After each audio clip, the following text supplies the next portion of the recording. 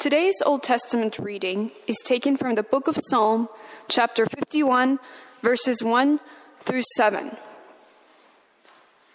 Have mercy on me, O God, according to your unfailing love, according to your great compassion, blot out my transgressions. Wash away all my iniquity and cleanse me from my sin. For I know my transgressions, and my sin is always before me. Against you, you only, have I sinned and done what is evil in your sight. So you are right in your verdict and justified when you judge. Surely I was sinful at birth, sinful from the time my mother conceived me. Yet you desired faithfulness even in the womb. You taught me wisdom in that secret place. Cleanse me with hyssop, and I will be clean. Wash me, and I will be whiter than snow. This is the word of the Lord.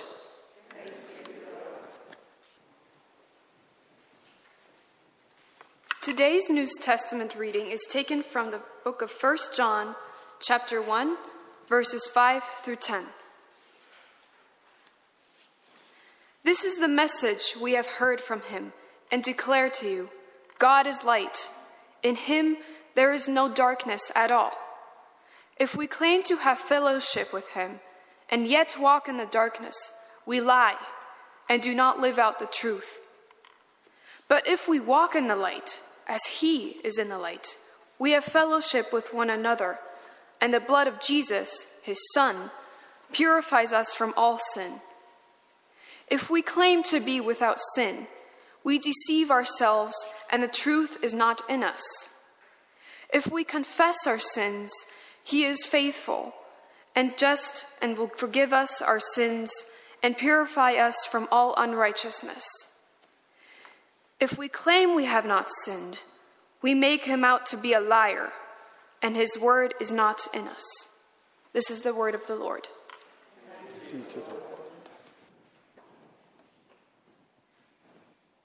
Today, as we begin our study of 1 John, I just want to, of course, welcome all of those who are viewing us on Zoom, but also to think a little bit of what we started last week, looking at this book of 1 John. It's a very short book, almost at the end of the Bible. It contains only 5 short chapters. And I would suggest if you're going to study it in detail, you could also read the Gospel of John, one of the other books that John has authored as God's Spirit has inspired him. And in that you may have a chapter or half of a chapter that deals with what he mentions here in one phrase or one short verse. So I'd encourage you to be looking at that. And also I've been writing a study guide for these sermons. And if you would like to have that, I will try to have the one for next week on the Monday before.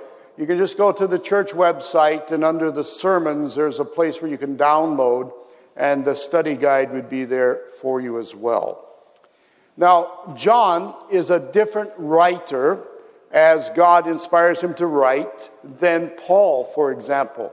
Last week we mentioned several things, one of those being that Paul, for example, tends to write everything in a very orderly, logical 2 + 2 = 4. He will say, we have all sinned. The wages of sin is death, but the gift of God is eternal life through Jesus Christ. 1 + 1 = 2. However, John writes in a different manner. It's almost as if he is going to write not only in a circular manner, because we will find that John repeats again and again that which is very important to him. You'll remember as we read last week's verses, that in 4 verses, 3 times, he has come and said the same thing. He said, I saw him, I touched him, I heard him, and I watched him. And he repeats that 3 times. the importance of what he had experienced in the coming of God in the person of Jesus Christ. And he saw him, he heard him, he touched him. And you even find to the place where at the cross, just before Jesus cries out, "It is finished," there's that immense moment that John records in his own writings about the death of Jesus, where it says, "And Jesus looked out, and he saw his mother. And he looked and he saw John," who John says the one who he loved, the disciple. "And he said, 'You, behold your mother.' And he said to his mother, 'You, behold your son.'" And then he concludes by saying, "And from that moment on, John took her into his own house as his mother." He heard, he saw, he touched. And yet after the resurrection, he heard, he saw, he touched. The reality of a God who's not only come in the person of Jesus Christ, but who has died and tasted death for all of humanity, and yet is risen. I saw, I touched, I heard. And not only does he go in a bit of a circular thought, but there's also this thought flow which he repeats again and again. And as he goes in a circular thought, it's not a simple repeating of what he said before, but it's like a drill going deeper and deeper and deeper. And each time he gives a more full illustration or example of that which he is teaching about. And he does that in the same way as he repeats. Remember, in verse 1, he talked about from the beginning, but in verse 2, he says, "And that word of life." And then in verse 3, he goes on with that same sense and said, "And that life which was manifest or revealed." So he attaches the one who was with the Father at the beginning to the word of life, which in the gospel he begins by saying, "In the beginning was the Word, and the Word was with God, and the Word was God." And then he goes on. And then, just so we don't miss the point, then he says in the following verse, "And that life which was with the Father, that eternal life, is the one that was manifested." And so he's brought us from understanding that Jesus is God, to that God came in the person of Jesus, and he revealed himself to us, that as we look at him, as Jesus says in John 14, as his disciples say to him, "Show us the Father, it will be enough." And he says, "Well, how long have I been with you? And if you've seen me, you have seen him." And so John teaches us in that way. But then the great thought, remember from that first verses we looked at, is he says, "And I write this to you that we would have fellowship together." And our fellowship is with the Father and with his Son, Jesus Christ. And we remember that fellowship has many meanings, but two of those that are very important is fellowship can be a very deep relationship, like in a marriage that has been an excellent marriage and has gone on for years, as they come closer and closer and a deeper relationship is there. Or it could mean because something else, because John has said, "And our fellowship is with one another." That's not a married relationship. But it is also with God the Father and with God the Son, Jesus Christ. That relationship he seems to be describing. What do we share? You see, the other definition, the other meaning of fellowship is that we jointly together share the same thing. Like Peter had a fishing company. He shared a boat with his brother. They both had possession of, they shared the same thing. He says that fellowship we have, that you and I have, is with the Father and with the Son. What do we share with him? Eternal life. He in us, as Jesus prays in John 17, "Oh Father, show them that I am in you, and you are in me, and we are in them." You see, eternal life is more than just a chronological concept that has no ending. Goes on and on and on. It does do that. Eternal life just doesn't begin when we reach heaven. It is part of it, yes. But it is more. Because Jesus says, "Oh, Father, eternal life is to know you, the only true God, and your Son who you've sent." And how do we have that? Is that we have that presence of God, the eternal life of God in us. I am in you, Father, and you are in me, and we are in them. John, to me, has expanded the idea of eternal life and helps us understand. And then we come to the verses that we have read to us today, beginning in verse 5. And John there is going to walk us through what it means, how to understand this eternal life, and what it means to be living with God in us, and we in God, forgiven. And he says, as he begins there in verse 5, he gives a characteristic, it's more than even an attribute of God. He's going to describe who God is. And look what he says. This is the message that we have heard from him. In other words, this is the message that as I heard, as I looked, as I touched, as I observed him, the God who had come in the flesh, and the God who raised from the dead. Here's the message. This is the concise what he is saying and demonstrating to us.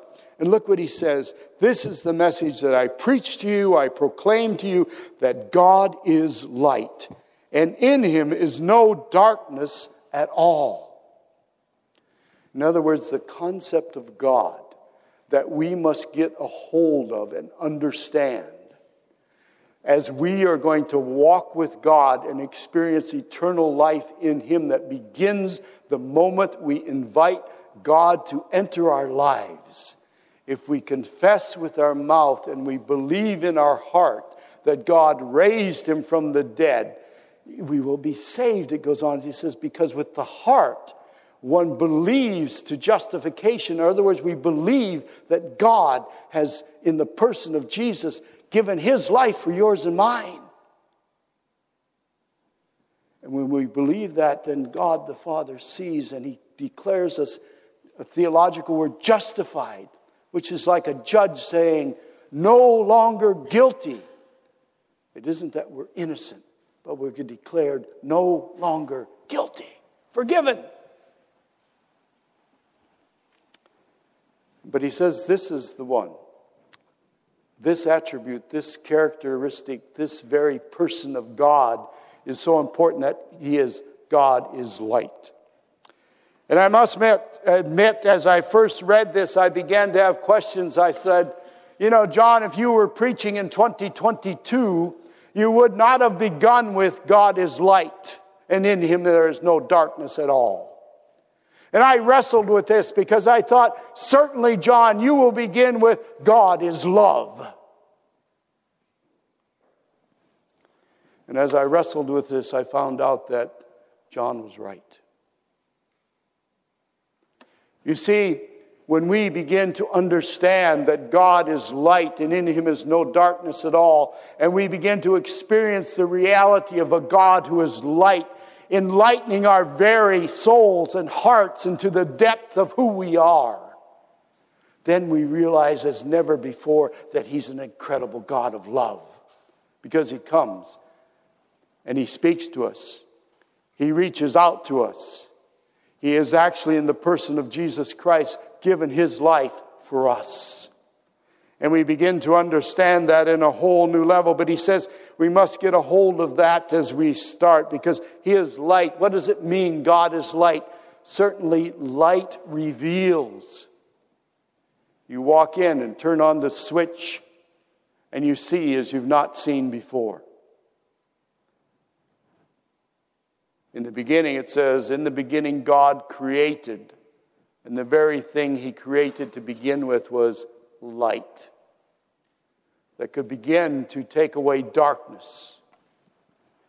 And he goes here and he says light, or it's not only that. And, I think John is writing to us to help us understand, as that light, God whose light comes and lives within us, and we live in him, there are going to be certain results of that as we move forward. God is light, and in him is no darkness at all. I think the reason I prefer God is love is because sometimes I think I find that light seems to me to be like a list of rules and regulations. And I don't know if that is going to work, but it talks about not only is God light in that way that he lights up everything, but he is also an absolute when it comes to morality. There's a difference between light and darkness. Listen how John expresses that in John chapter 3 of his gospel. It's probably the most, at least recently until the last 5 years, the most well-known verse in the Bible, John 3:16. I'm going to begin reading with that. But I think it tells us something about the world in which we live. Now, at least in North America, the most Googled verse in the Bible is Matthew chapter 7, verse 1. Judge not that you be not judged. It's switched. But listen to what he says here. For God so loved the world that he gave his only Son, that whoever believes in him should not perish but have eternal life. He begins with God loving. For God did not send his Son into the world to condemn the world, but in order that the world might be saved through him. But then listen. Whoever believes in him is not condemned. But whoever does not believe in him is condemned already, because he has not believed in the name of the only Son of God. As Jesus expresses it in John 14, I am the way, I am the truth, I am the life. No one comes to the Father than through me. But then listen, he starts to bring together light and love. And this is the judgment. The light has come into the world, and people love the darkness rather than the light because their works were evil. For everyone who does wicked things hates the light and does not come into the light, lest his works should be exposed. And whoever does what is true comes to the light, that it may be clearly seen that his works have been carried out in God. You see, when the light of God comes, we have to choose whether we accept the love of God and walk in the light, or we stay in darkness. In John chapter 8, verse 12, Jesus says, and I am the light of the world, and he who would follow me will not walk in darkness, but will walk in the light of life. And it comes right after those verses where the woman who's been caught in adultery, and the religious people have brought her, saying she has sinned, what will you do with her? The law said we should stone her to death. And it's amazing, I think I referred to this a few weeks ago, just before Christmas, as Isaiah said, there will come a great light. But as Jesus is saying that to them, then he says, okay, whoever is without sin, you may take the first stone and throw it, or begin the stoning process. And it says he knelt and he wrote in the dust. And then it says, I think it's actually Luther translation in German, where it says, Die alte Männer gingen zuerst raus. The old geezers left first. Like me. Why? Because suddenly the light of God had come. And either, as John says there in chapter 3, either you love the light, or the light, because it is light, is going to reveal everything that's in your soul and your heart, not to condemn you, but that you might come, and as he's going to say in a bit, we might confess, we might find the blood of Christ cleansing us. that we walk in fellowship with the Father and with the Son, and experience the reality of eternal life of God living in us today.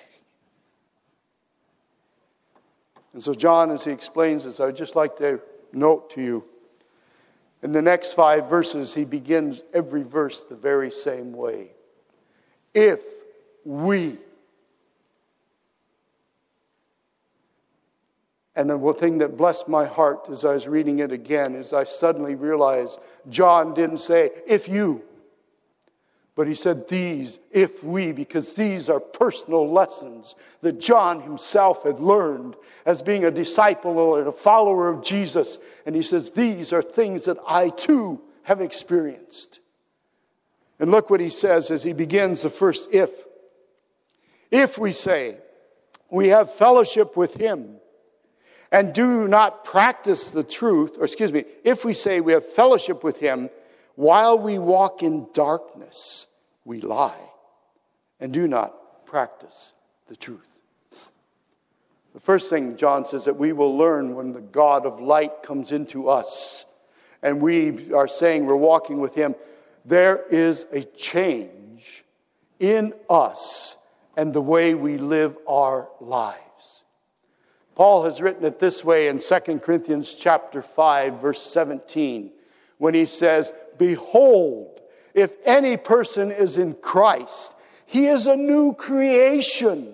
The old is passed away, and behold, the new has come. And here John says, if God is in you, and if you claim you have fellowship with God, we cannot continue living in darkness. He says, because at that point we are no longer practicing truth.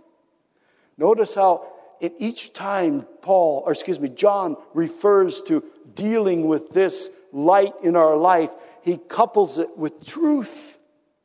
You see, light reveals truth.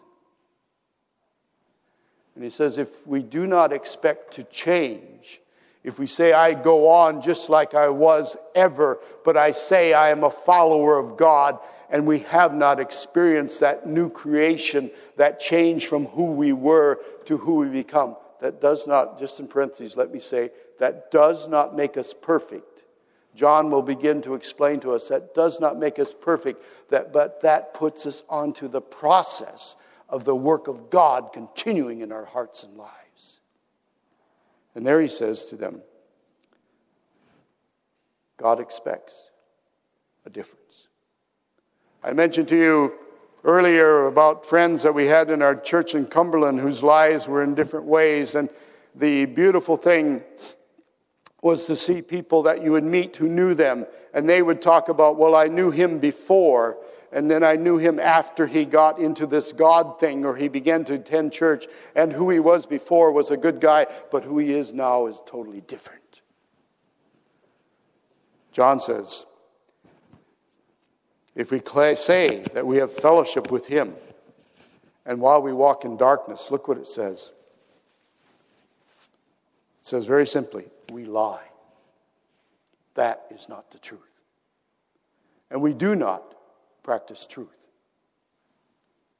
Now, serving God is not a series of rules and regulations, but we as believers and followers of God should expect the light of God within us to begin to reveal things, not to condemn us, but to walk with us and help us. You see right here he's saying, but in the next verse he says, if we walk in the light, verse 7, as he is in the light. Let me just say, in chapter 1, John is going to tell us it is very important where we walk, how we live our life. Is it in God, in the light, or is it in darkness? In chapter 2, he's going to say how we should walk. As Jesus walked just like that. But here, and for us this morning, the question is, where are we walking? In the light or in darkness? As the light of God comes, we have a choice. And he goes on, he says, if we have that, he says, as we walk in the light, as he is in the light, we have fellowship one with another, and the blood of Jesus, his Son, cleanses us from all sin. This is the great thing, the answer that he gives. As this light reveals different things in our life, what do we do with that? Well, we can do like the men in chapter 8 of John. We can go away, or we can come to the light. What is the light going to do? What will God do? He says, through the blood of Jesus Christ, he cleanses us from all sin. How is it possible that the blood of Jesus has the power to cleanse us? Remember in the Old Testament, when a person had sinned, there's a thing called a sin offering. And what the person did is God was showing the people a literal example of what was going to happen in the spiritual world and life. They would bring a sheep or a goat or a bull, and literally for a sin offering, you would lay your hands on the head of that animal. One would confess the sin with the idea that the sin was being transferred from the person who, the responsibility of that sin from the person who had committed it to this sacrifice. We would confess over the sacrifice, and then the life would be taken from that. The blood would be taken and poured out on the altar. That was because in the book that deals with so much of Leviticus, of the offerings and such, listen to what it says. For the life of the flesh is in the blood. And listen to what God says. And I have given it to you on the altar to make atonement for your souls. For it is the blood that makes atonement by its life. In other words, there is in God's way a sacrifice, a life that can be given for our lives. And that's that pouring out of the blood, the very life. Why is that important? Abraham, in Genesis chapter 22, he has his promised son, Isaac. And they are going up the mountain because God had said, go and offer your son as an offering. It's an incredible challenge. In the book of Hebrews in chapter 11 tells us that Abraham did this by faith because he believed that God was going to raise him from the dead.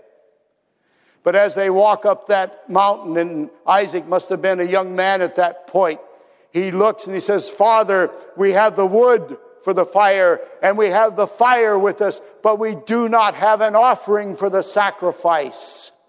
And the father turns to his son, and in a word of faith, he uses a name of God, and he says, Son, on the mountain, Jehovah Jireh, God will provide. And they go to the mountain, they build the altar, they lay the wood, and he binds his son and puts him on the altar. And as the knife is ready for a sacrifice, the voice of God penetrates the world from heaven and says, Stop! Now I know you love me. And then he said, Look! And over in the bushes, it says there was a male sheep, a ram, that was caught by its horns. So there was no damage to it. And God says, go take that sacrifice. And look what happens. You take that substitute sacrifice and you put it on the altar and you take your son off. The substitute goes to the altar, and the one who should have been sacrificed comes free. In Luke chapter 23, as Jesus is being tried, Pilate, the official, says, I find no guilt in him. He is innocent. And the religious people shout out, Crucify, crucify, crucify. And they says, what shall I do with him? And they say to him, Give us Barabbas. You remember the account? A man who was convicted of many things. And in that, Barabbas, the guilty, goes free. And Jesus, the innocent, goes to the cross. The guilty goes free because the innocent gives his life for that. the substitute.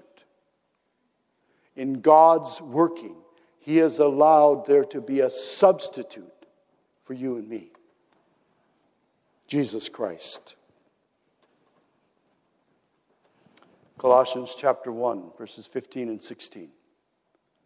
They describe it like this. They say that God nailed everything that was all on the list of all that we had ever done, thought, been, that was against God. He literally took it, and on the day Jesus was crucified, it says literally He nailed it to the cross. Literally the body of Jesus was nailed, but God in His righteousness put upon Him all of our sin. And now John is saying to us,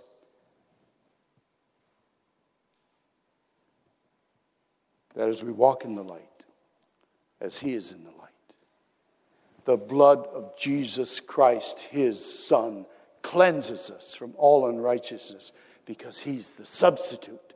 He gave His blood, His life. And then John is not satisfied. He goes on to the next if. And he writes there, he says this, if we say we have no sin, we deceive ourselves and the truth is not in us. There in verse 8. In other words, he says, then the argument sometimes would come and say, but I'm not really guilty. I'm not really a sinner. I'm good. I'm not like some of those evil persons in history. I am good. And he says, but if we believe that, he says, we have deceived ourselves.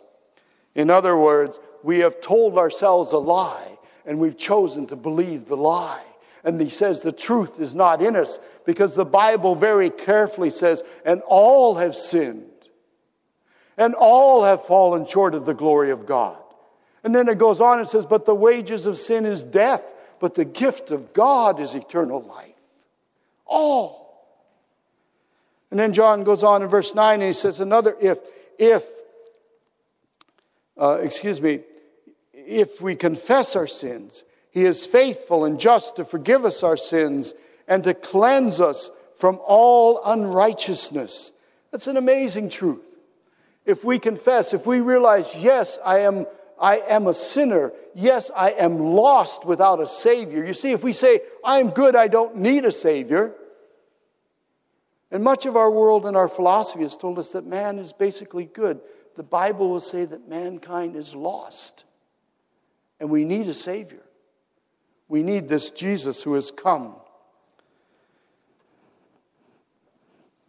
And I quoted this verse to you again, but let me just read it, how Paul describes this. If you confess with your mouth that Jesus is Lord, that He is God, and believe in your heart that God raised Him from the dead, you will be saved. Then listen to how he describes it happens. For with the heart one believes and is justified. We believe that Jesus died as the substitute in my place. And that would declare us, God could say, because of my Son Jesus, I now pronounce you forgiven, no longer guilty. And he says, goes on and he concludes that by saying, with the mouth one confesses to salvation. You see, it's not simply enough to say, okay, I think that's right. He says, but you must wholeheartedly agree in your heart and soul that He is God. And He died for me. Then, the final thing he says, look what he says in verse 10. The final, if we say. If we say, we have not sinned, we make Him a liar, and His word is not in us. In some ways, I find this verse probably the strongest of all of them. In other words, what is he saying here? He is saying, and I think it's the verse which applies to 2022 more than almost any one of the verses we've already read. He's saying, if we say, well, actually, I know the Bible says it's sin, but I'm going to say it's not. The trouble with that is, if the Bible says it is, we, by doing that, declare God a liar. Isn't that powerful stuff? Or if we say that all roads lead to God, when Jesus has said, I am the way, I am the truth, I am the life, no one comes to the Father but through me. Or if we say, well, truth, whatever is true for you is fine, but true for me is, I am the way, I am the truth, I am the life. You see, when God has specifically said, John is saying, there we cannot say, it's not this, if God had said it is this. Not that God says it that way to judge us, but to help the light of God shine within the depth of our heart and soul and mind, that we would then confess and we would own it. We'd say, God, you are right, and I confess this before you. And then he says he will cleanse that with the blood of Christ. He goes on to say, because God is faithful and just. He has promised and he will do it. And he will not simply sweep it under the rug, but he has come in the person of Jesus to deal justly with all of this and yet reach out to us in his love. These are strong words, aren't they, that John has written. But they are to help us to know what to expect as we walk with God. And God, who is light and in him is no darkness, comes into our lives and begins to reveal this and that. Because some people, as they become Christians, as they become really followers of God, almost think, well, I was better before. Now it looks like it's a mess in my life. It could simply be that the light of God has begun to show the reality, not to condemn, but that through that we would find him and find forgiveness. He says, not only will he forgive, he will cleanse from all unrighteousness. That we know we have eternal life. That we know that we are walking in the light with God. It's amazing scripture. May as you go into this week, I'd ask you just to review it. And as you review, if there are things that God begins to point out in life, would you do what they say? What he says in verse 7 and also in verse 9, if we confess, the blood of Jesus Christ cleanses. And experience that reality and then walk with him each day. God bless you. Let's pray together. Father, thank you again for your word. Thank you for these verses from John. And thank you most of all, Lord, it is so encouraging that he wrote with the if we. It was something that he also had worked through in his life.